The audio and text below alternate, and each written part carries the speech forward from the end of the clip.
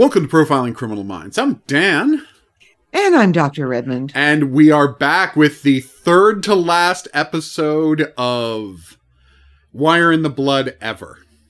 And honestly, that makes me kind of sad because I've really enjoyed this rewatch and getting here right to the end. I'm like, this show had such an interesting look. And I don't know why they stopped doing it. You know, it feels like one of those things that could have just kept running forever, like Prime Suspect or Silent Witness. I almost said Mute Witness, which is a different thing. Yeah. But Silent Witness, where it's just like, they could have kept doing these. It's only a couple of them a year. But yeah, I'm sure there was a reason. Maybe viewership dropped. Who knows? But it does make me sad because it's going really well. It was with ITV though, you know. It was ITV. I don't know. Maybe it was a ratings issue. Or somebody wanted to quit, or who knows? Maybe Robson Green wanted to go on and do other things. And he has, but now it's been almost 20 years. You know, whenever his show where he's a cop who solves crimes with a priest in like rural England, which I'm sure we're gonna have to watch episodes at some point. Whenever that wraps up, you know, maybe we could see what Tony Hill's been up to for the past 20 years. It would be, Yeah, because it does end on this weird sort of note. Yeah, and you get no resolution. Yeah, it's not like Tony dies in the last episode or something crazy like that. No, that's it's not like 24, where they kept trying to end it definitively and then kept coming back. Yeah. Whereas unlike Inspector Morse, for example. Oh, yeah. No, Inspector Morse, when it's over, it's over. Yes, he dies of cancer. And then they then they did a prequel series. Yeah, they did Endeavor. Hey, you ever wonder why he became such a hopeless, depressed old man? Here's why. All right. But before we get into this episode, I just wanted to talk one interesting thing I found out yesterday. Which is not big enough to do a Sunday show about or anything like that. But it's just like, if you ever stop to think of just how unbelievably evil corporate America is, right? I just found out something that shocked me with how evil it is. So there's a thing in America called the National Restaurant Association, the other NRA. And basically, every, chain restaurant uses this lobbying group to lobby against raising the minimum wage. And you wonder, how on earth is it that in America the minimum wage is like $8, when in the rest of the world it's like $15, $20?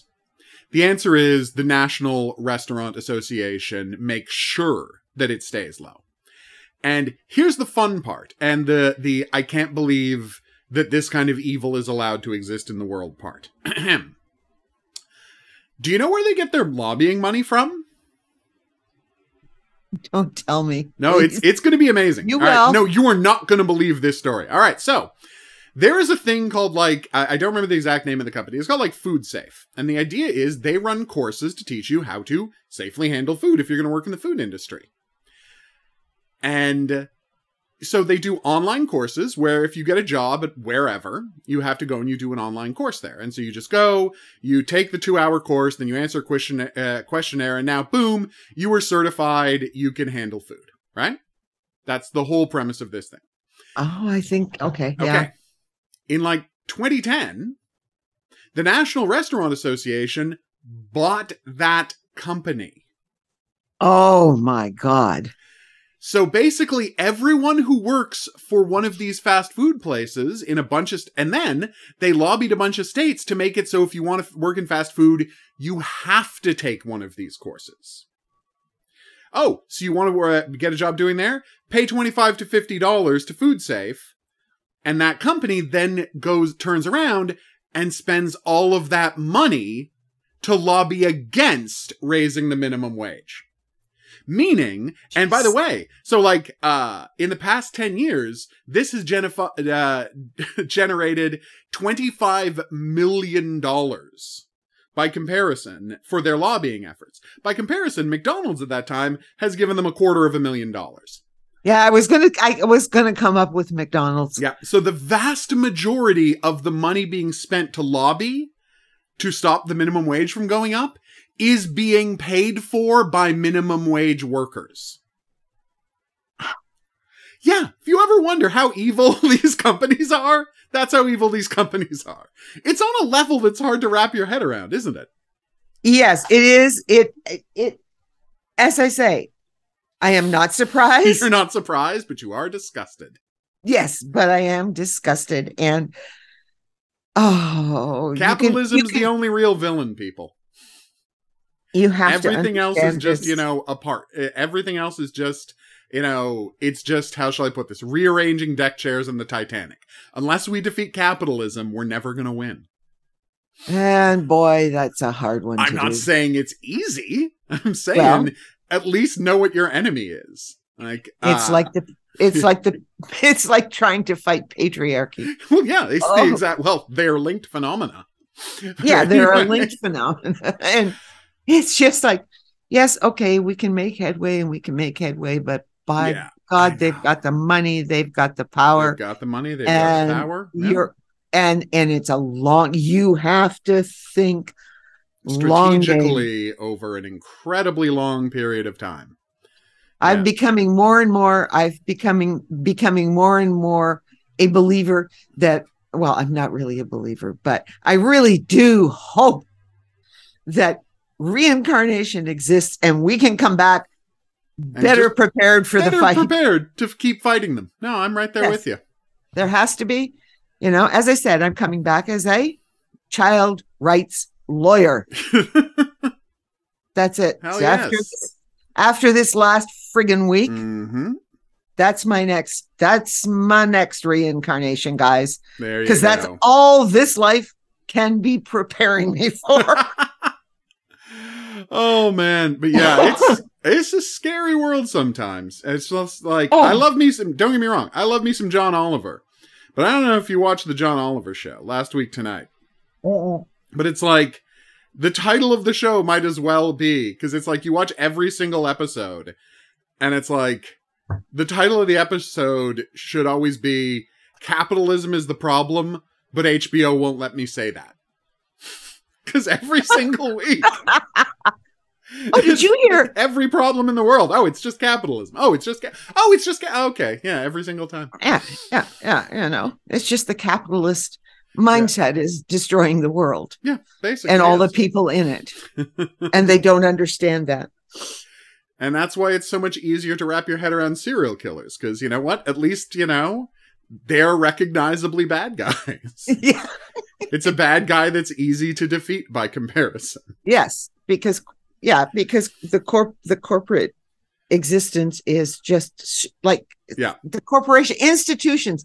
I mean, when they started to analyze institutions and how institutions work, you understand how difficult it is to change. I mean, we're going to have to go through something at Algoma University. This latest crap. It means the reason we're in a weird mental state this week, and there's no reason you guys will know about this because you don't live in Sault Ste. Marie, but there has been a fairly large scandal at a certain university that a certain doctor works at. And it is in tune with a bunch of other scandals they've had, to the point where you're like, hey, maybe the institution is the problem. Maybe the complete lack of oversight is the problem. Maybe the culture is the problem. Maybe it's not just a couple of bad apples. Maybe it's not just a couple of rogue operators. Because I don't think I have talked to you. So what happened on Tuesday is I found out about the previous professor in computer science. This is a professor in computer science who has been arrested by the police because finally some students were smart enough to just go to the cops and not complain internally. And they went to the police, and the police opened an investigation, and they arrested this man on Friday. Now, has this man been convicted of anything yet? No. But there is an ongoing police investigation. There are a lot of complaints. This is all publicly reported. So no, we are not slandering this man. No. We're just discussing things that have been publicly reported about his behavior that have led to him being arrested.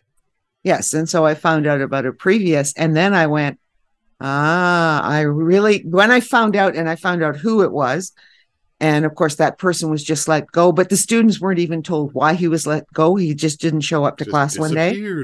He just disappeared one day. And, but I'm going, I'll betcha in this case, that's why these students went to the police instead of doing it internally because they were not happy with the previous situation. Again, when this just keeps happening, how do you not see that you're the problem? School administration?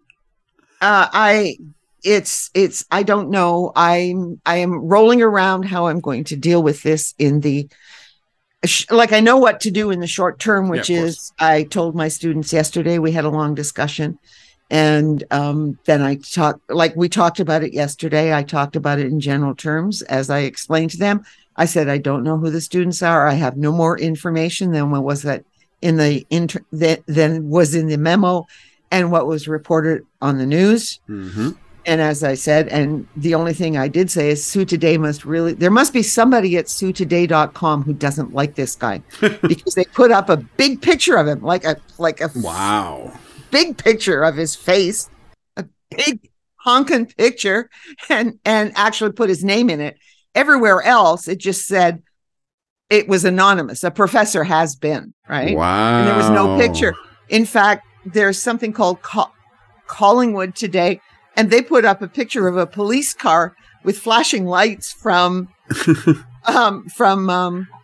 Philadelphia, of all things. And somebody says, Allison, my sister said, well, I don't know what that had to do with anything. And I said, well, geez, was he in Philadelphia? No, what they had done was just taken the Sue Today, I guess, article, the same template, but they just, because they pulled out his name, because Allison didn't know his name. Right. And they deleted the picture and replaced the picture with another picture. With a generic picture of a generic picture. Police car. Okay, yes, that's pretty funny.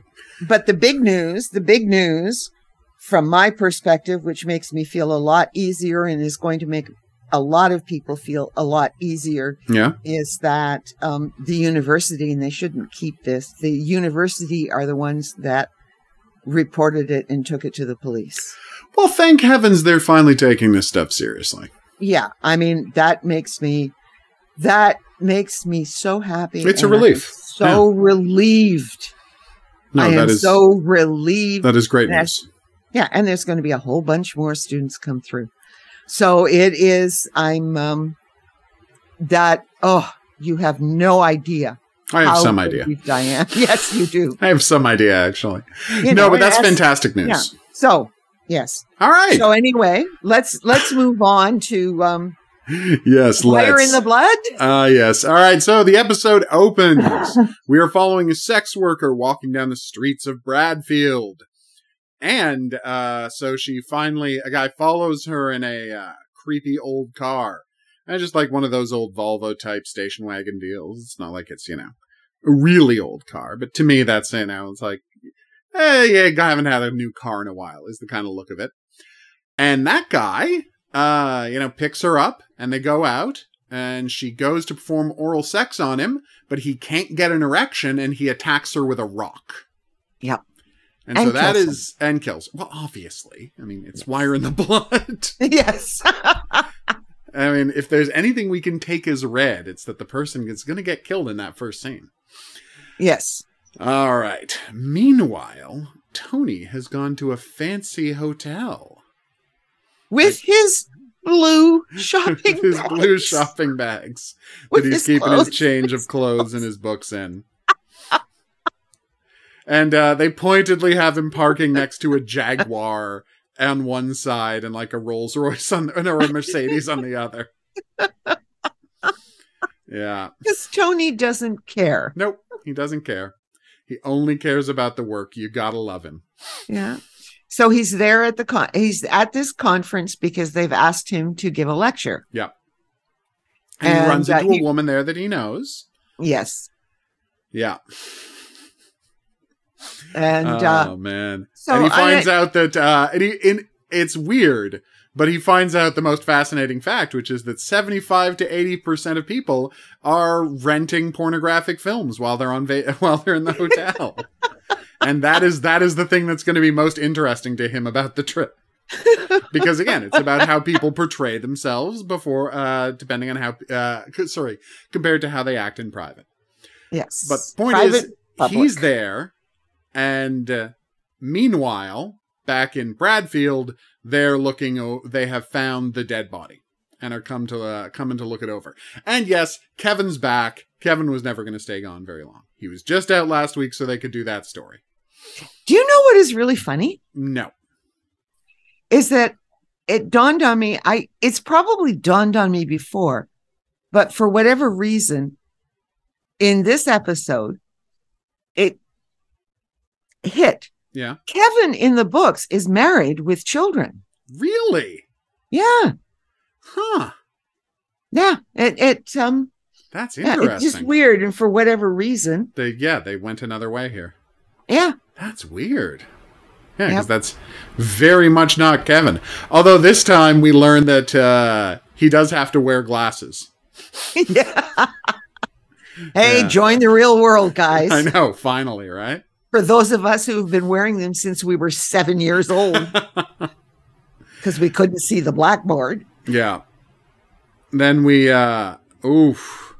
Then we get they look over the CCTV. They try to, they see where the pickup was happening, where he's looking, but they see a car, right? But they can't get a license plate on it, and they can barely get the type of the car. Yeah. And then, please. No. Because at the same time, there's this guy that walks by and looks at Tony, and Tony looks at him. Yeah.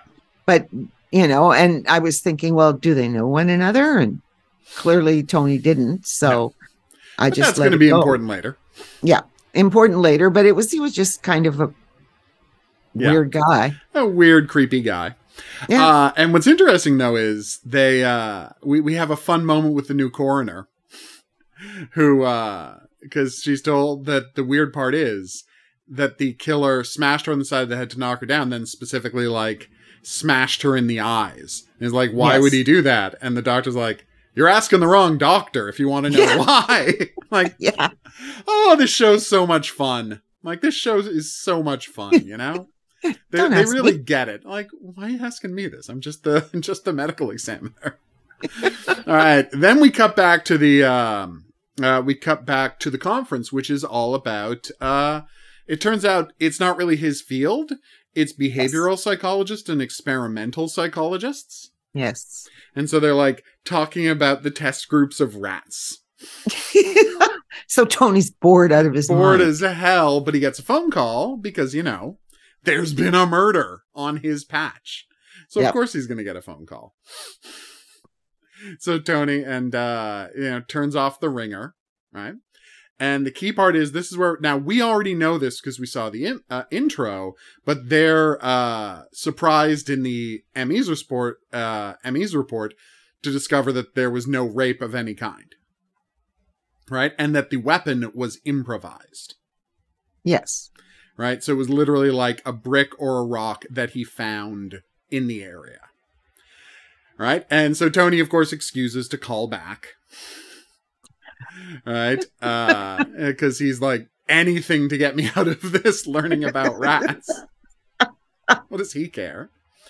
Right? And this is the interesting thing. So Tony's like, okay, he finds out about the eye, and he finds out about the way it was dumped. He's like, was there any penetration objects? And it's like, well, no, no sex of any kind that we've seen. Right? And Tony's response brutally is, well, if he'd ejaculated, where would he have had the energy to smash in her skull? And I'm like, God, Tony. Jeez. I know this is your field, but... And he thinks the eye must be removing... you destroy faces to destroy people's identity, but you go after the eye because she saw something, right? Yes. And that's the interesting idea, right? And, then smashed in her face because it's like, why are you trying to get rid of all of reference of why do you want to destroy someone's identity? And that's the thing. And so they find out that she was 19 years old, and you're like, ugh. All of these murders are so just horrific to think about, but God. And then so they of course talk to the boyfriend. the the mother and the sister first. Yeah. Yeah. The mother and the sister are there, and it's just oof. And she went to and that's where they find out about the boyfriend. Right? Mm-hmm. Who has a history of violence against her. And they're like, boom, okay, this is a really good lead. They're like, do you think he might have done it? And then we get a bit of Tony's... I was going to say, this is wire in the blood. No, of course, it's not the boyfriend. Come on. It's basically never the boyfriend in Wire in the Blood. You know. Oh, man. And then Tony does his little speech, right? Where he talks about Rorschach tests. Yes. Tells a little funny joke about Rorschach tests. Funny. Which is a very funny scene. Yeah. But his point, and what I love, is he manages to put it back in a really interesting way, which is we have to acknowledge that, like, because we can all, when you hear someone's crazy thought on a subject, the fact that that thought can exist in your head means, like, we're all capable of relating to other people, even the craziest people. Like, oh. Yes. So he takes this cute little joke about Rorschach tests and makes it about empathy. And I'm like, yeah, that's very fun. Makes it about empathy and connection. Because Tony is, again, great at his job, as we always say. Yes, and it sort of fits in a little bit with whatever they were doing at the conference. Oh, of course. Yeah. And so, you know, and I guess they enjoyed it. It was a good speech. The audience seemed to enjoy it, but... Yeah. But it wasn't strictly about experimental psychology. No. But anyway, Tony gets invited to drinks out that night, but then we cut back to the boyfriend being picked up and talked to. Yes, and that was sad. Oh. Yeah, that was a rough one. He'd cared about her since he was in 5th grade, but she ended up on drugs. Yeah. And she ended up with a pimp. Mm-hmm. And that's why he assaulted her that time and said, you know, it's like, it's me or this life. And she went back to the drugs and the pimp. Yeah. Well, apparently she kicked him in the shins first. Yeah, exactly. But it's like, it was a screaming, violent fight on both of their parts. Yes. It's a really sad scene. Just a brutal, brutal scene. But yeah. And they're like, go see the pimp. Yeah. Meanwhile, so they do. Yeah, they do. But first, we get Alex at home. Her son, Ben, has been sent home for hitting a kid at school, and he won't say why. And of course, Alex does the... Yeah. Alex, it will pay off, but Alex does the usual thing of, well, you shouldn't be hitting a kid. And why did you hit that kid? And he's just, well, I don't care. Well, you know, you should go without your food and you should be... She does the whole... he does all of the stereotypical things. And the kid so when she goes to feed him his supper, he says, I'm not hungry. Yeah. He just shuts down. Won't. Well, yeah, he shuts down, is in his room and won't talk to her. Yep. So now she feels guilty. Of course.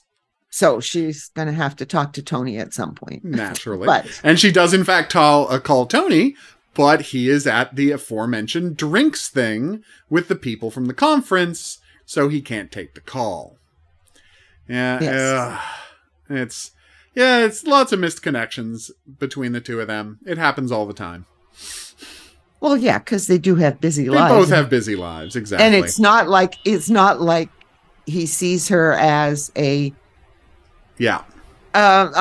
close friend. It's not like the relationship he had with Carol. No. Right? At all. It's more work related, and I would argue healthier.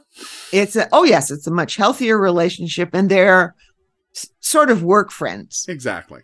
It's not like she invites him He is a friend of the family, and he does babysit Ben quite frequently. So there you go. Yes. All right. So this is where Tony, while getting a drink, passes the guy in the hallway who gives him a look, and Tony's like, you know, Tony looks at him back. And of course, anyone who has seen fiction knows, oh, well, that's your killer. We don't know why and we don't know how, but that's your killer right there. Yes. So Tony's friend invites him back to her room, but he acts... They're both drunk. They're both very drunk. And he stands in the doorway and leans on a mirror, and he accidentally breaks a glass in his hand. right? And so she goes and she gets a towel. The spell is broken. He gets the right. Yes. And at the same moment, Alex calls back while he's standing there with a bloody hand and a towel on it in the hallway. And so the spell is broken and he just goes back to his room. And then the killer shows up and murders his friend. Yes. And whoa. This was, you're not expecting. Oh. And as I said, I will talk a little bit later, but this is an adaptation. Yeah. From later one you can tell of us the about books. the books. But oof. When it becomes relevant near the end. Yeah. Oh. When we find out why. Yeah, this guy's motivation. Yeah. Oh, and it is just terrible. But what he's doing, right? I mean, he ties people up and he takes the hose from the shower. Fun fact about Europe. Almost every shower, in these kinds of buildings, in a way that you just don't see in America, will have one of those shower heads on a cord. Yes. And I don't know why those aren't standard in America, but they're just not the way they are in the UK. Yeah, not elsewhere. In Canada either. No, not in Canada either. It's very strange. And he puts the hose down their throats and drowns her. And you're like, oh my God. Oh, it was just. Yeah. And no, it's brutal. And so the cops come in to talk to Tony. Right? And they interview him and we go over the details of the previous night. And Tony tries to be helpful, but he's in this real problem because he was so drunk he doesn't remember the night well, meaning he lies to them because he says he was never inside the room. But there are his fingerprints on the mirror and his blood on the floor and the bloody towel. So it's like he was in the but he honestly thinks he wasn't in the room until they start telling him the details. But to the cops, it looks like a guilty person changing his story when they find out new details. But you can't blame the cops initially. Oh, of course. No. No, they are right to be suspicious. And it does look like he's changing his story as new information comes up. Like, we know that this is just a misunderstanding, but you got to feel for Tony. And he says, look, I work with the cops all the time. Just call my boss in Bradfield, and there you go. Yes. Well, yeah, but Tony doesn't understand. Yeah. It's funny, eh? Tony, for all of the ways in which he can understand the killers, really does not understand it how when he looks it at this relates. Moment. Yeah. Yes. How he is perceived externally. No. He just doesn't understand it. No, he never does.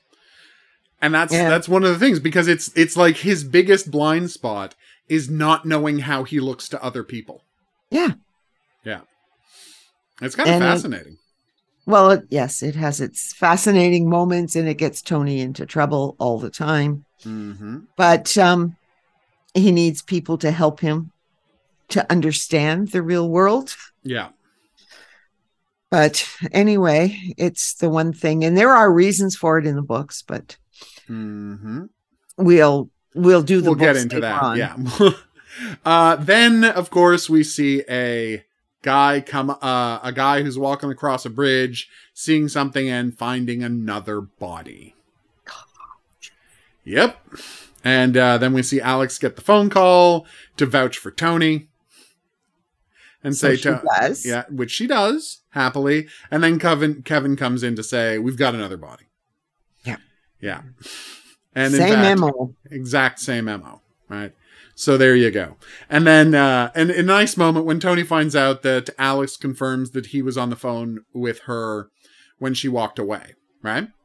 Sorry, when he walked away from the hotel room. Yes. Right. He then offers to help with the investigation, because of course he does. He always does. Of course he does. And this is where he finds out about the hog tying and the drowning. Yes. And he is obviously emotionally distraught at the sight of it. Because, But what's really interesting is the letters K and W have been written on her forearm, just above her wrist. And the cop's like, do you have any idea what that could possibly mean? Right? And he's like, no idea. And the key part is, and what I love is Tony's ability to, and again, this is a great performance by Robson Green to be like emotionally distraught as seeing his friend, you know, dead. And at the same time, still be analyzing the scene. Like, yeah, that's what his character is. He can't turn it off. He can't stop analyzing. No. And that's part of what makes him so fascinating. Like, even when it's this emotional. And he's like, oh, and written on the mirror in lipstick was power, not truth. Yes. Which is, of course, going to be very important later. But for right now, we just know that for some reason, that sentiment is very important to the killer. We don't know why yet, because he wrote it on the mirror. Ugh, and now we get a second victim whose head was bashed in the exact same way. Ugh. Blunt trauma, right side of the head, meaning, and this is a key part, of course, left-handed killer. Yeah. That's right away. Boom. That's 80% of the world's population off the hook for this murder. Yep. So there you go. So yeah, Tony heads back. Yeah. Once again, the doctor confirms it's the exact same thing. No sexual assault. No sexual assault. No, no sign of anything like that. So the question is, boom. And, this one though, tragically, we have this really just, hey, let's, I'm sorry, I know I'm hesitating because it's so awful, but it's like, the way this episode with both of these victims who could have just been seen as random, and it's a thing the show does as a whole, goes out of its way to humanize these people and remind you that, the sex workers who get murdered at the start of the show were real people. Yes. Because they talk about how she got off of her day job and dropped her kid off at a friend's house, right? And then went out to work her second job, which is being a sex worker on the street. And you're like, oh. And of course, Alex chides Kevin for like not finding any details out about the kid. He's like, is that important? He's like, and she's like, you never know what's going to be important. I'm like, yeah, that's true. It's a really good point. Yeah, it's pretty damn good. And then Tony and Alex talk, right? And he's annoyed that he's being sent home and can't help with the case. And he's really sad about his friend getting murdered, and he has no idea how to cope with this when he's not allowed to help find the killer. Which, he feels just helpless and hopeless. And he says that he's not going to be any use to her, so he'll call back when his head is on straight. Which, again, okay. Yeah, that's the right thing to do. I mean, obviously, the faster and the more he could have helped, the better it would have been, but there you go. And nothing has happened yet that would have, where he would have been helpful Exactly. anyway. Yeah. So now they go and they pick up the pimp finally. Yes. Yeah. That is. The Albanian pimp who is playing soccer with a child out in the middle of a street. Well, with his son. Yeah, with his son. Yeah. And then he pretends to only be able to speak Albanian when he gets into jail. When he gets into jail. So he needs a translator. Yes, he claims that he needs a translator just because he doesn't like cops and he wants to waste their time. So so I have to admit it was nice seeing Paula and Kevin managed to. Yep. Figure this one out. Managed to scare the hell out of him, so he starts speaking English. Yep. And explains, why would I need? I don't ever. Yeah. He said, I'm not violent. Why would I need? I have all the sex I want. Yep. Whenever I want it. Mm-hmm. So I don't have any motive whatsoever.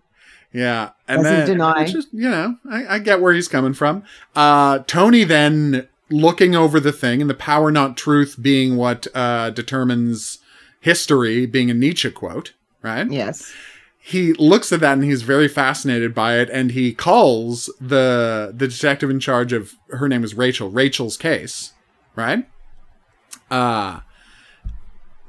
Rachel's case, And he gives this speech about how it's important, like the writing that on the mirror is important because he needs to see himself committing the crimes and he needs to make the victim look at it to prove to himself that he's capable of doing these things. And I'm like, it's forcing you, because he only gets the guy's answering machine, and it's forcing you to think, how must Tony sound to people who have never worked with him? Because he calls him out of nowhere and is like, it's about Nietzsche. It's about this man's need to like see himself committing the crimes. It's all about his own self-esteem and self-identity. And it's like, you just have to feel sorry for this man. It's like, okay, well, what part of that is actionable? Yeah.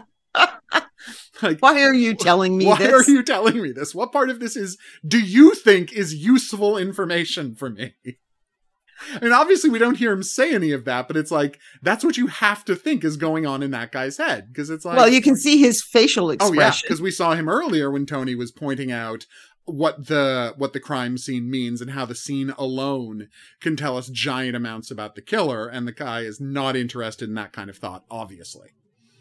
Which is understandable. It is an esoteric field after all. But yeah, very, very good scene. And then we cut to the killer, who is at a university looking over a bulletin board asking for recruits for a psychology experiment.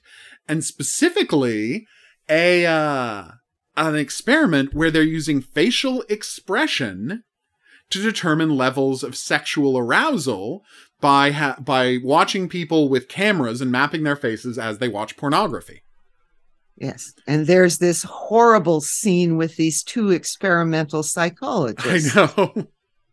And if you want to say, are they making a comment on experimental psychology? They kind of are, aren't they? I think they are. Well, yeah, these guys don't even know what we're checking for. Yeah, like we're just paying them to look at pornography. They have no idea how much information about themselves and what they're aroused by they're giving to us. And the fact that they enjoy it so much. Oh God, yes. So this guy is looking it over and he sees the key researcher. Yeah, and she walks right past him on the Yeah. And in the hallway, and she has as she's walking out, weirdly, he has written KNW on her picture. Yes. Yep. Yeah. So she's in trouble. Yep. And yes, she is in trouble. Mm-hmm. And so she dies in exactly the same way. Well, not yet. First, they do manage to. They find a connection. They find semen in the stomach of the first woman, which turns out to be from the pimp. And he's like, "Yeah, she was with me. Yeah, that's my car. Yeah, she was with me before she got murdered, but I had nothing to do with it." Like, and this is where he does his whole speech about it. It's like, I've got women who give me money and sex whenever I want. Why would I have to hurt anyone? I kicked her out of the car and sent her back on the street because I was pissed off that there were drugs in her purse. Because I don't like my girls having drugs. Mm-hmm. Oh, and another thing. And Tony calls the DI again, right? And asks, and he's like, here's the most important thing. Was the message written in her lipstick, or did he bring lipstick with him? Because if at the last minute he decided to write in the mirror, that means something different than if he was prepared to write it when he gets there. And again, you're just imagining this guy getting all these phone messages. And we actually see him listening to the message this time and being like, oh, this guy. Yeah. And he's like, who was the message for? Was it for her? Was it for himself? Or was it for you? Yeah. Like, you can actually understand why this guy does arrest Tony. Oh, yeah. Spoiler alert. He arrests Tony in, like, the next scene. But yes, the next doctor gets killed the exact same way. Yes. And they go out of their way to do the cute thing of mirroring her and Tony. Yeah. By showing them both in their kitchen at the same time and cutting back and forth. And then the killer shows up pretending to be a courier and murders her the exact same way. Right? And so Tony finally goes to Bradfield PD because he feels like he is ready to try and help with their case.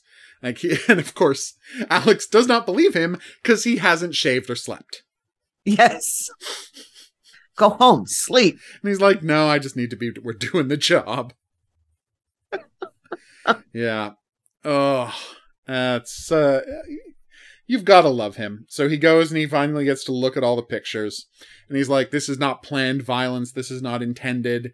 Did they did he steal from them? Did he rape them? No, it just seems spur of the moment. And it's very strange.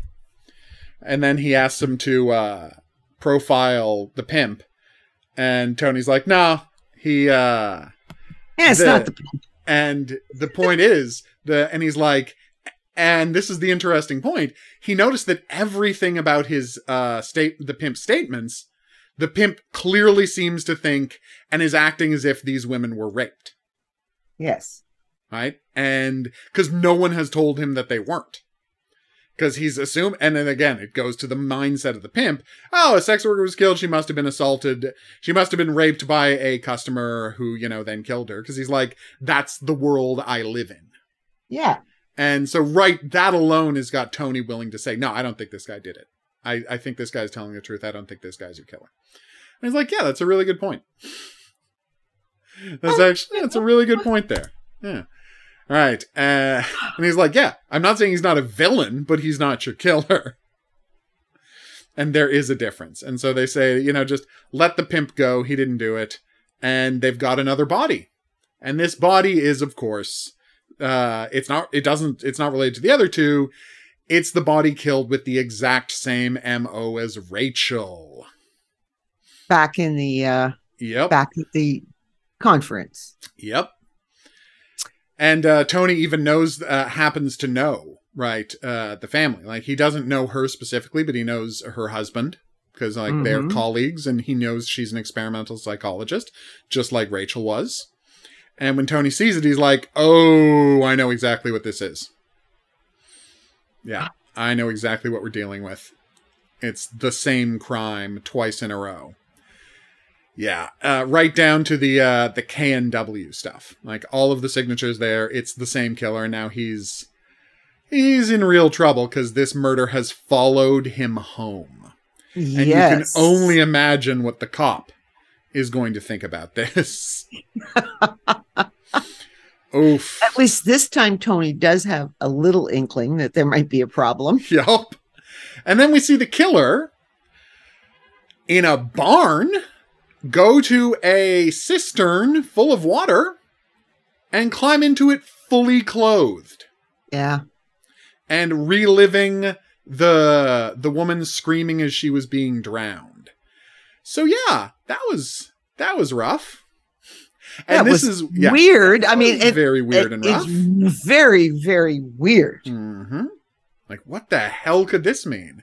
And I'm sure the book makes it clear. But I mean, we find out here, but I'm sure there's extra details in the book. But the important part is, this is where the other detective inspector finds out that they've got Tony's fingerprints on the mirror in the room, and that meaning, to their mind, he was lying about not being in the room. Meaning, oh, and now there's been another similar murder at the town Tony returned to after the crime? No, he must be our killer. Which is, quite real. Like, you understand where he's coming from. Oh, it makes sense. And he would have, even if he didn't know her specifically, and that cop wouldn't have known it. Yeah. She is at the same, I would assume, the same university. As him. Yeah, I assume they're at the same university. I mean, we don't actually find out for sure, but we assume it's the same university. But it's the same town. Like, they had this really extravagant murder in a place in the same, like, down the hall from Tony. And now Tony went home, and the same town, they have another murder. Like, yeah, okay, you understand where they're coming from.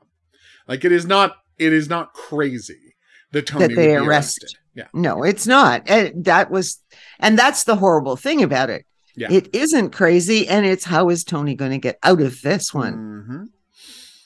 Which, honestly, pretty easily. Yeah, well. It ends up not being that hard. No, it doesn't. But when you're watching it, it's just like, except that we know this is wire in the blood, and that this is a serial killer. So he's going to do it again. Oh, yeah. And Oh, Tony's going to absolutely. be in jail. Exactly. We all know that that's what's coming out. Yes. Yeah. And then, and then Alex goes to see Tony Oh in no, but jail. first we get the wonderful scene of Tony saying, we have the hill of like saying, oh, putting me in symbolically guilty clothes to make me more likely to confess. And they're like, no, we just want to examine your clothes for fibers linking you to the crime. And he's like, that was 2 nights ago. I was wearing the same clothes. I haven't actually slept since then. Oh man. But yes, then Alex goes to help, which, you know, at least she is reliably there to help, and that's what counts.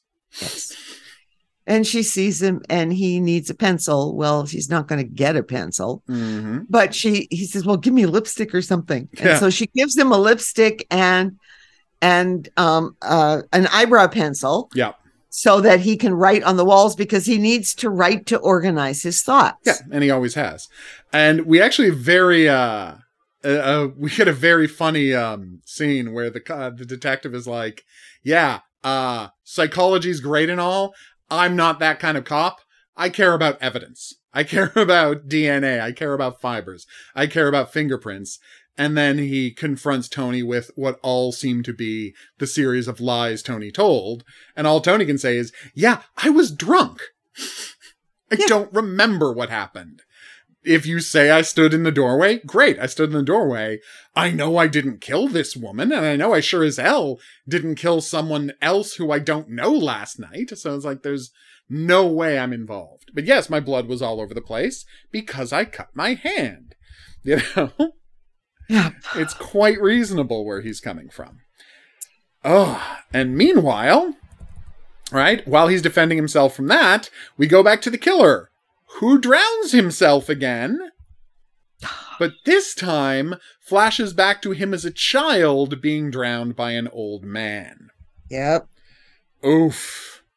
And then drawing those and immediately following the drowning, we cut to another victim. Yep. Same exact MO, massive trauma to the right side of the head. It is the same killer. This is his third victim. He is on a spree. And then we get Tony, as you said, locked away with only a eyebrow pencil and some lipstick to write with. And so he's working on both pen and paper. So yeah. Right now. This is such a fantastic scene. Yes, because he's working on both of these murders. Yeah. There seem to be 2 serial killers at work here. And he's doing one in the brown pencil and one in the lipstick, right? Yeah. Basically, yep. Until one of the other one runs out. But so he's working on these things and he's putting things up in the wall. And all of a sudden he goes, can it be? Is it? Left hand. They're both left-handed. They both have sexual dysfunction. They both have problem, like, between the mirror and the smashing eyes, like... Okay, there's something with visualization. Yes. Could this be the same case? The same killer? Yeah. And he keeps looking at it and finding more things that work. And he's going, shit, this is all one case. Yeah. It's the same guy. It's the same guy. And he says, okay, so he goes out and kills a prostitute and then does this water thing. That's the initial assumption they make. Yeah. And the funny thing is it goes with the timeline. Mm-hmm. Yeah, it does. In the way that they found, right? Yeah. The way they find them, they find the prostitute first, and then Rachel gets killed, and then there's another prostitute, and that other woman gets killed. And now we've got another prostitute, and then we see him go and kill the partner of the woman he killed last time. Although this is the first time he's tried to kill a man, and he doesn't do a very good job of it because he's not a big, strong guy. And they wrestle and they fight, and it's brutal, and they end up falling into a pool, and he manages to drown the guy. But it's close. It's legitimately close. Meanwhile, Alex has taken Tony's advice and said, look, one of the prime reasons he would get into a fight would be to defend you. So maybe be open to that possibility, that it's like the reason he's feeling so like unwilling to contact with you is because he might imagine that he got into trouble doing something to help you. So now why is he getting yelled at? And it's a really good observation. Okay, wait. No, that happened back before she gave him I just had to throw that in. Because that happened Okay, that's about the son. Yeah, that's what I'm saying. That's about Alex's that is what I'm son. saying. Yeah, yes. That's what I'm saying. But it's very confusing. It was confusing the to way me. I worded it. The way you just moved into that. Yeah, no, but I just thought it was worth mentioning. Yes, Because after we see that murder is when we get after we see the new murder is when we get her checking in with her son and getting some details about what actually happened with him. Yes. Yeah. And what actually happened with him, and this is something I was puzzled by, and I guess I don't really understand this culture in the UK, because the kid got punched because he said Alex looked like a gypsy. Yeah. And I'm like... A gyppo. Yeah. I'm like, ugh. And I listened to that and I'm like... And she's like, well, nothing wrong with, being a gypsy. But why would he think that? Yeah. Well, because this guy's father was a white supremacist. Yeah. And Alex, I guess... on his neck. Ugh. And Alex is I guess got dark hair. I don't know. Her hair's not even that dark. But I guess she has darker skin than a bunch of the other people in Bradfield. I guess her skin is dark enough compared to the other people around her. White. She's not pasty white, and I guess that's enough for a racist to announce she must not be white enough. Yes, so her father must have been a gyppo. Ugh, so disgusting. Well, it is, but yes, there are problems with racism against gypsies in England. There always have huge problems. No, I'm not saying it's not a huge problem. It's just like, it's not part of, it's like the idea of that culture, traveler or Roma culture, isn't something I know anything about. So I don't know how they are in England and how prejudice against them runs. I know there's problems. Oh, well, you need go watch a few. There are things you can watch. Little film. And I mean, there are documentaries as well, but it does come up numerous times in different British shows. Yeah, I've seen it here and there. It's just not something I know a ton about. Like, I know all about how they feel about people from India and Bangladesh, because that comes up a lot. But this is part of the, English racism that I'm just not read in on for one reason or another. It is different. And it is because the Roma culture, and because they do travel in caravans, and they do sometimes cause problems and stuff like that, Yeah. I guess. Well, supposedly. Well, yes, they do. But most, I would say, most of them just are living this life. Yeah. They have caravans. They move traveler lifestyle. And there are places where they settle for a while and then they move on. And racism is racism and doesn't always need to make a lot of sense. Yeah. I think that's the real issue. So you need to have the other, and they are the other. And it isn't because necessarily they look so different. It's because their lifestyle it's a cultural difference rather than a quote unquote racial appearance based difference, as so many are. That's interesting. Anyway, the important part is they found out about the new body, and so the guy's got to let Tony go because obviously he was in jail when this guy was killed. Like, there's no way they can get out of letting Tony go. And he's unhappy to discover that the walls have been scrawled on. And he gets lipstick on his coat. Yeah. Because he leans on it on one of the walls. Ends up with lipstick on his coat. Yeah. And Tony had wanted to finish, right? Yeah. He hadn't quite finished, but that wasn't going to happen. No.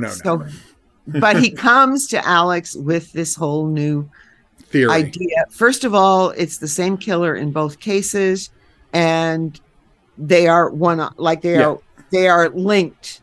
The inability, and the suspicion is, of course, that okay, he can't perform, and then he does because first they're thinking, he can't perform.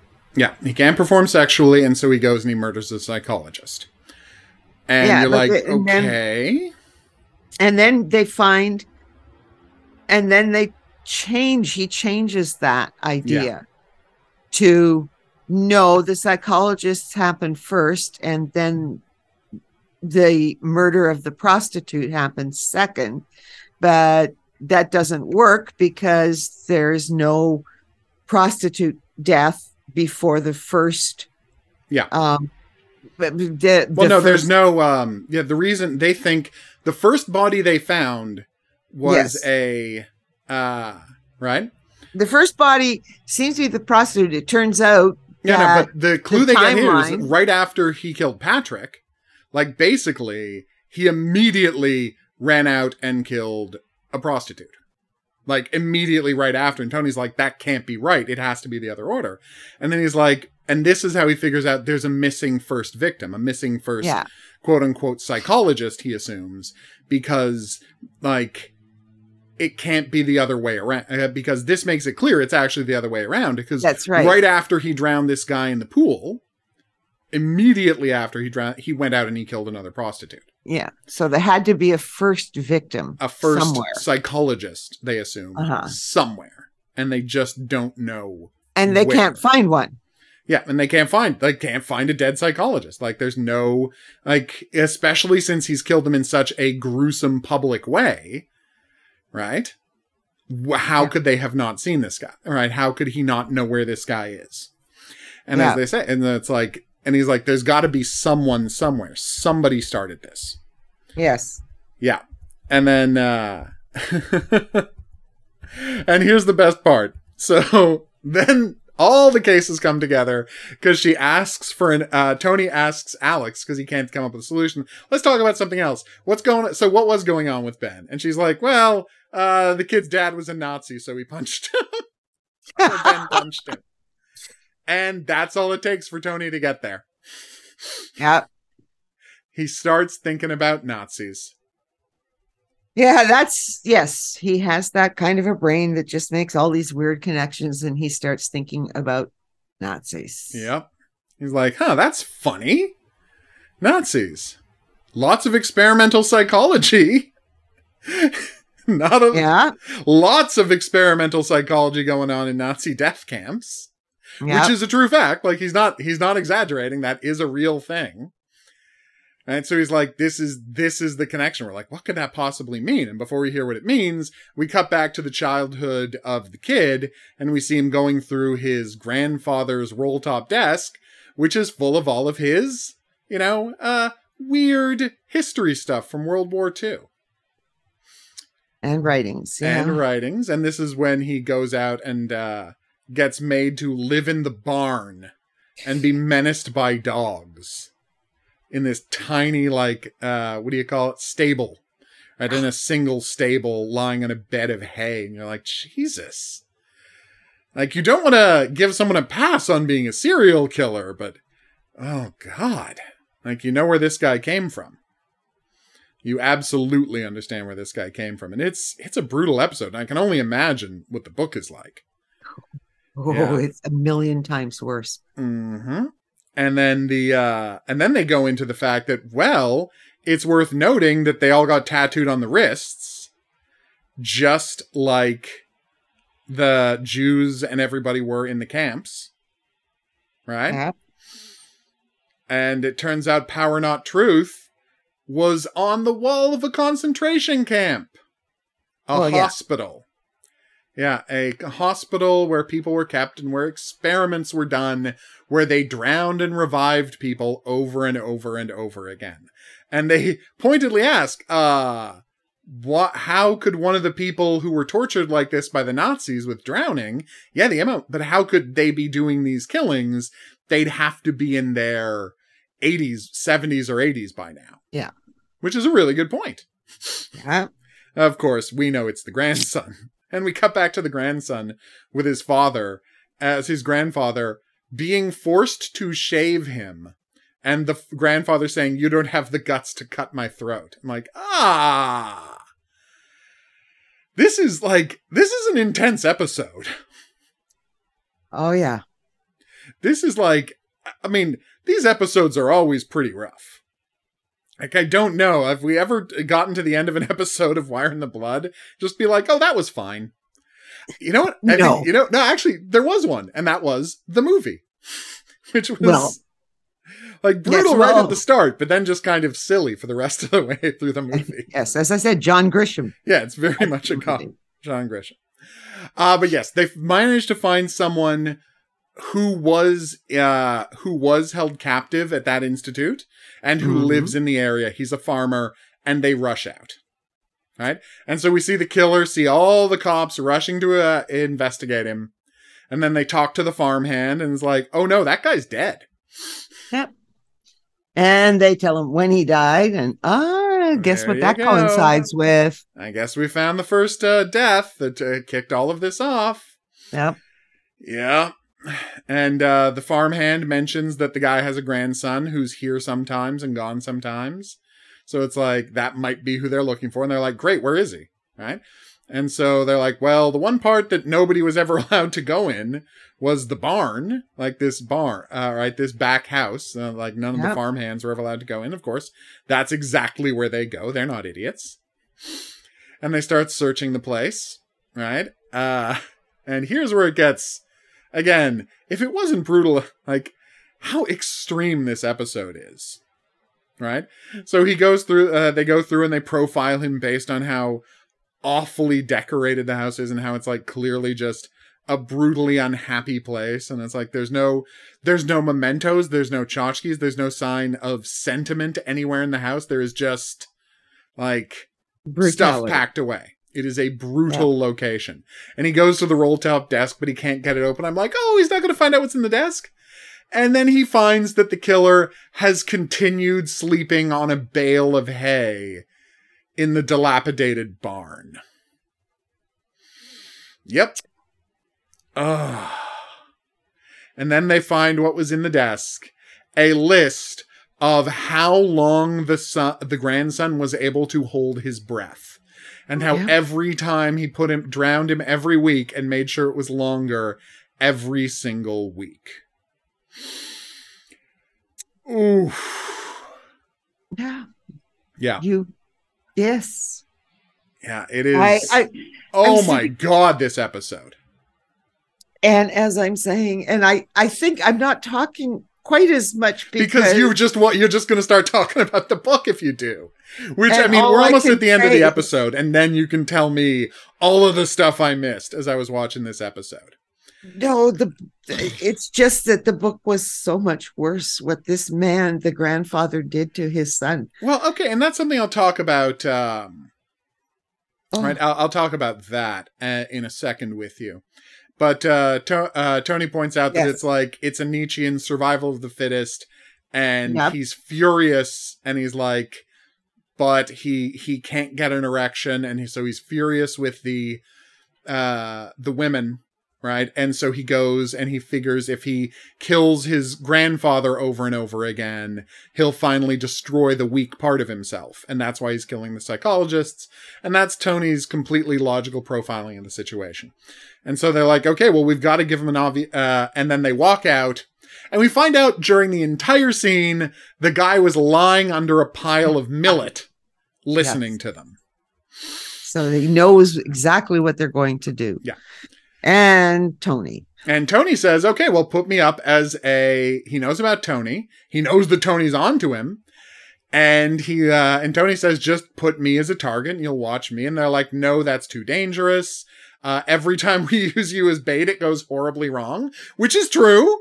Like, so like, just have Kevin do it. You know, he's got glasses now, which is and then we get the frankly hilarious scene of Kevin going on TV and pretending to be a psychologist. It's a very funny scene. Like, it's very, very good. All right. But no, they hang out at his outside of his fake office for 6 hours and have him walking around, and the killer doesn't show up. And they're like, okay, maybe this isn't going to work. And it doesn't occur to anyone that obviously Tony, he went to the same conference as Tony. Obviously, he's going to fixate on Tony, whether or not he had heard him, right? Whether or not he had heard him. And more to the point, and this is where I actually call it to the point where it's a plot hole. So remember the guy who was in the pool, he was unable to find a mirror because he died in a pool to write the Power Not Truth on. So he wrote the Power Not Truth on a new, like a wrapped in plastic so it wouldn't get destroyed in the pool, newspaper of the wrong guy being arrested for his crimes. It was a picture of Tony he wrote it on. Obviously, Tony is who he's going to fixate on. Yes. Come on. Ugh. So yes, Tony gets home and the killer's there and they have their confrontation. And Tony knows exactly what he's dealing with because he's profiling correctly. And he's like, if I cooperate, obviously I'm dead. Obviously I'm dead if I cooperate at all. Meaning what I have to do is I have to, in any way I can screw up his ritual, I have to screw up his ritual. Yes. It's my only chance. Yeah. And so he keeps telling him that he can help him and he understands it, how he's not his enemy. And the guy keeps saying, you know, if you don't shut up, I'm going to shoot you, which, you know, like, because he's brought his grandfather's shotgun, which you can have if you're a farmer, apparently. And Tony's response is, no, I don't believe you would shoot somebody. It's not the ritual. It's not who you are. Yeah. You don't want messy death. You want, you know, you want this thing that was done to you. You want to do it to other people. And he just keeps telling him, that I understand you, and the guy refuses to listen to him. And of course he understands him. It's Tony Hill. And he's like, they experiment on other people, I experiment on them. I'm giving them what they deserve. And you're like, oh, wow. This episode. So he goes and he takes, he takes Tony. We have a key moment of the guy's psychology where Tony says he won't be an accomplice to his own murder. And the guy says, you're already an accomplice just by virtue of the fact that you're a psychologist. Because all of his self-mythologizing is about these guys bringing it on themselves. And that's the key thing here, right? And of course, Tony starts talking about his grandfather. And it's like, all the things grandfather killed. Do you think he killed your parents? I mean, how did you end up in the farm? Why would they end up with this man? And of course, the guy keeps saying, no, he made me strong, right? I'm strong because of what he did to me. Yeah. Right? And Tony, of course, you know, knows that this is effectively just a child. He is talking to someone with this emotional understanding of a child, this weak infant who is just this brutal monster. He is a monster that has been pointed at the rest of the world by his grandfather, right? And that's exactly what he is. And it's horrific. And of course, unbelievably fortunately, they cut away before the guy just starts beating Tony into submission and tying him up, because Tony does refuse to tie himself up. He won't do it. Yeah. No, right? Won't do it. He won't do it. He won't take part in the game. He won't bring his own death on himself. So the guy brutally beats Tony and we see him covered in blood. Yeah. Like, it's awful what happened off camera. I'm very happy we didn't have to see it. Right? And of course, Tony gets dragged to the bathroom, but unbelievably fortuitously. And I mean, it does make sense that she does this, but like, Alex tries to call Tony to check on him and finds, because, you know, she wants to say that the guy didn't show, Tony was right. But more importantly, Tony doesn't answer. And, you know, Tony always answers. Yes. Right? So what's going on here? So she rushes over to Tony's place. Tony gets drowned in the tub. And in a miraculous bit, but, right before. Remember. You're right. There's the key part. No, but before that happens, we get the key moment. Before he drowns, where the guy tries to say, where the guy never stops lying to Tony. Because he says, it's this wonderful moment where he says the truth, that Tony is correctly profiled and he won't stop lying. And he says, you think I killed those women because I can't get hard. But I just choose not to give myself to them. Yes. Because I have contempt for them, and that proves how strong I am. And the thing is, it's like, even in this last moment, when he's gonna kill Tony, he keeps lying because he wants to himself. Because he wants to pretend Tony doesn't know who he is. When, of course, Tony has been right all along, and Tony knows exactly who he is. It's one of the most intense confrontations. I mean, it goes back to literally the first episode of the series with how intense this confrontation is. You know? Yeah. And then Alex walking up sees the guy walking out of Tony's place, right? And recognizes him because they know what the guy looks like. You know, they've identified their killer, but she manages to recognize that it's him. He knows he's been spotted. He tries to pull his shotgun. She sprays him in the face with mace, grabs the shotgun, and smashes him across the head with it. Pointedly across the right side of the head, and then he falls to the ground and blood's pouring out of his head. And they just want to, and he's clearly, if not dead, almost dead. And they just want us to know that, yeah, he got killed by the exact same head smash that he did to all those women. Just a little note for us, the audience. And she calls the ambulance to the cops. Just FYI, I need an ambulance for Tony. Also, I might have killed somebody. Yeah. And then hangs up the phone. Such a nice scene. Then she rescues Tony, gives him CPR, manages to rescue Tony, and we end the episode right here with both of them lying on the floor of Tony's bathroom. Yeah. Oh. It's a rough episode. And here's my question. And this is the thing that I felt was missing from the episode, right? Was he not sexually abused? The grandson? Because that never comes up as a possibility. And I feel like, based on the psychology of everything about his crimes, he must have been sexually abused. And is that in the book? There's nothing, it's not in the book. Okay. To even begin to deal with what is in the book. Okay. Right? So give us a taste of what's in the book. Oh my God. The fact that you're having this much trouble even saying it. First of all. Okay. You didn't say what KNW means. Oh, I didn't. Sorry, please. So you do that. No. Go ahead. No, because I don't remember. Isn't it I thought it was wasn't it the German thing? It's another Nietzsche. Yeah, it's another the Nietzsche. It's the Nietzsche thing, right? I'm just trying to remember the specific Nietzsche thing. Yeah, well, I don't know. I'm blanking on it. But yes, it's the other Nietzsche quote. Because he had the two Nietzsche quotes. But anyway, yes. Okay. So it's another Nietzsche quote. Now I've forgotten it too. So, mad at myself. But anyway, continue. So yes, but the grandfather obviously obsessed with Nietzsche. No, well, here's the problem. Okay, go. Okay, it's set in Europe. The grandfather was an actual Nazi in the original?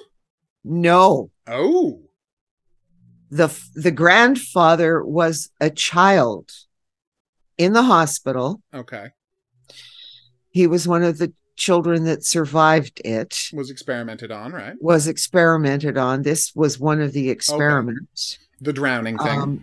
The drowning thing. They used to kill them, and that was true. Yeah. But the problem was, and the power thing. Yeah, power, non-truth. Was on this hospital, and it was only for children who were either without parents or somebody would put their child in there. They weren't just, it's a horrible Tony, what happens is it opens up and there's a psychologist, and yes, he's bound and tied. Yeah. Clearly they can't figure it out. They've let somebody in. It turns out there are 3 psychologists, and they call in Tony. Yeah. This woman there's a woman in Holland. They have a case. That's where we start. And then it turns out that there's she's in a chat room for gay and lesbian, mostly, I think, just lesbian police women in Europe. And so she brings something up, and this friend she has in Germany ends up with a different case that looks similar. Unbelievably similar. Gotcha. And then because of the pattern, and also they don't know, nobody has broken in to any places. It's very involved because it's hard for me to separate it out with what's going on with Carol at the same time, because that's the big problem for us, is that there's a whole Carol plot of the episode in the book. And so Tony ends up saying he'll work with these people. Mm-hmm. But we spend a lot of time in the books with the killer, with this killer. Right. And this killer actually did kill his grandfather. Oh, okay. And then that is after that he is able to have sex with prostitutes and stuff. Oh. So he doesn't kill prostitutes. There's nothing like that. He is focused on killing experimental psychologists, but he is smart enough. He searches them out. Like he goes and finds the specific ones he's looking for. Specific ones. And he goes, the kinds of experiments they do. He goes through psychology after psychology. And he is on a boat. He has one of these boats that go up and down the Rhine. Oh, okay. Okay. So it turns out they start looking. They find more psychologists who have been killed.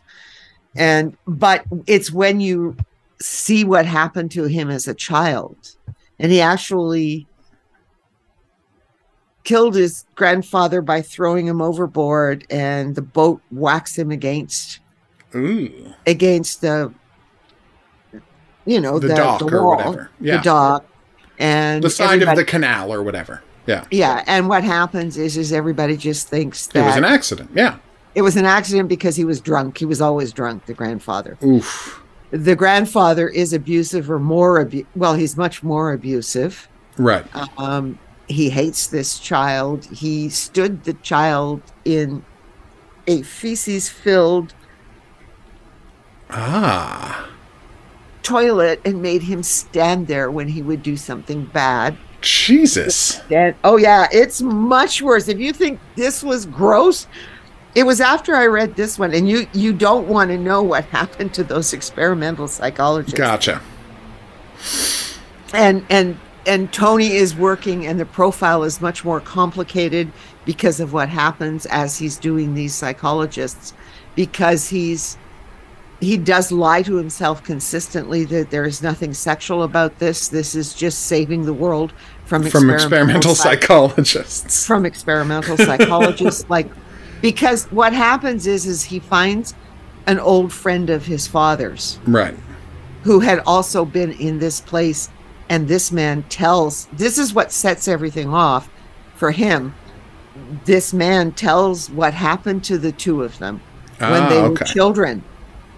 And so he understands that if his father had not been experimented on, his grandfather had not been experimented on, then his life would have been totally different. Mm-hmm.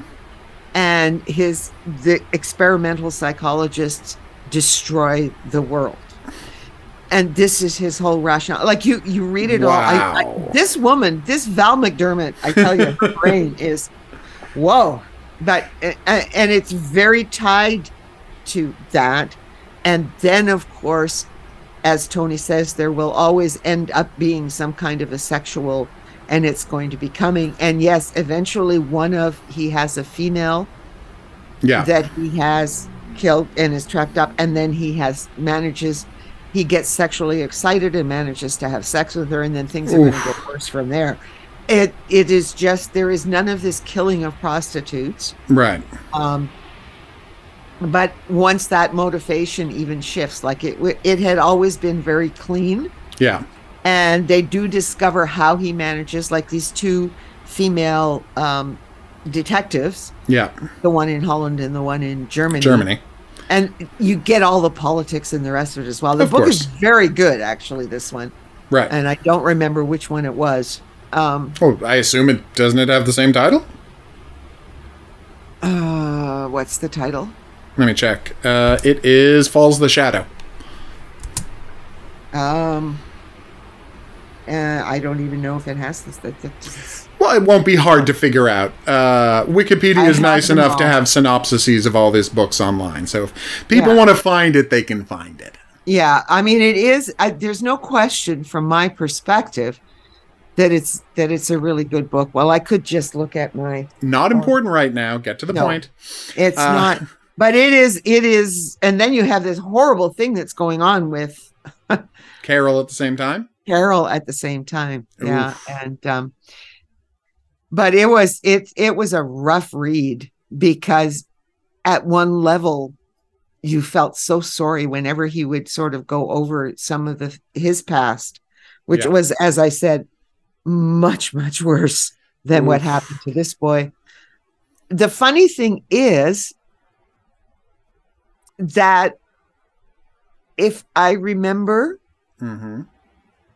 I'm not sure that there was, it was never as if there was sexual abuse in the experiment. Not that there wasn't with other people. Right. Or other children or whatever. But with this little boy, the grandfather didn't seem to have sexually. Well, no, but I mean, you can say, well, he wouldn't have sexually abused him, but this kind of relationship, you have to imagine the grandfather would have brutally punished him for any kind of sexual acting out and shamed him over that. And that's the kind of sexual abuse as well that would have led into where I was going. The show. Yes. Yeah, that's where I was going to go with this. I'm just saying we should not use a restrictive idea of what sexual abuse is when talking about what happened to this kid. I have is to what stop. I'm saying. Yeah, and it just is because he was never able to perform with prostitutes or anything until. Yeah, he killed his grandfather. Yeah. So, and the twist in this episode is that the motivation is believing that's what he has to do, and it still doesn't work. Yes. So that's an interesting twist. And I think they did a good job of changing it to keep it in England. Yeah. And the rest of it, except that backstory is not as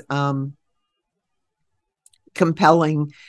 And yet it was horrible, but it's only because I'm sitting here going, I had read the original. Yeah. The book that they adapted. Right. And they did a good job of adapting. I'm not even saying that they didn't. There is nothing to do. Yeah. Right. But at the same time, the book is so awful and so intense that you can't get it out of your head when you're watching the show. Okay, I understand. Yeah, it was the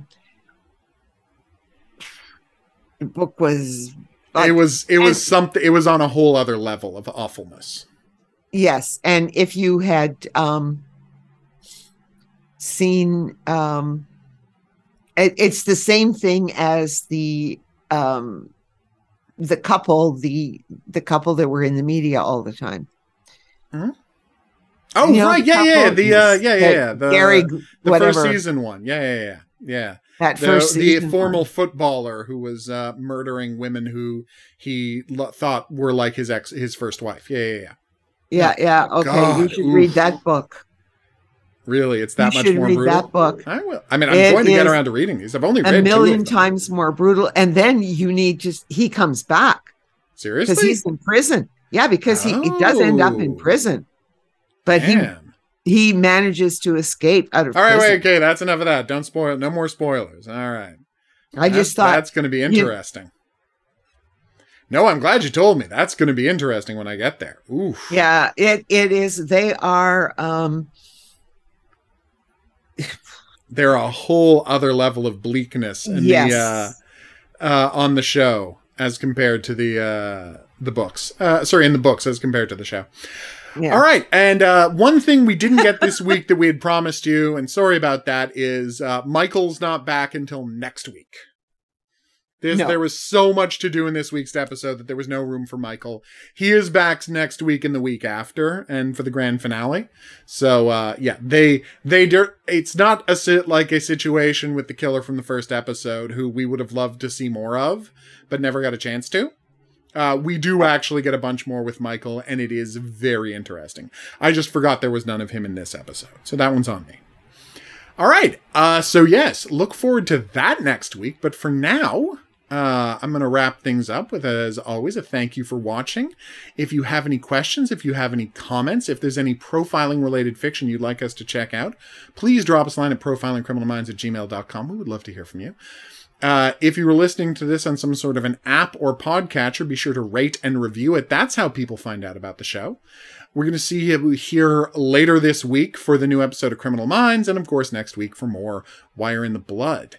Thanks for that, but until then, I'll say au revoir. Until Friday. Profiling Criminal Minds is a member of the Kinks Podcasting Network.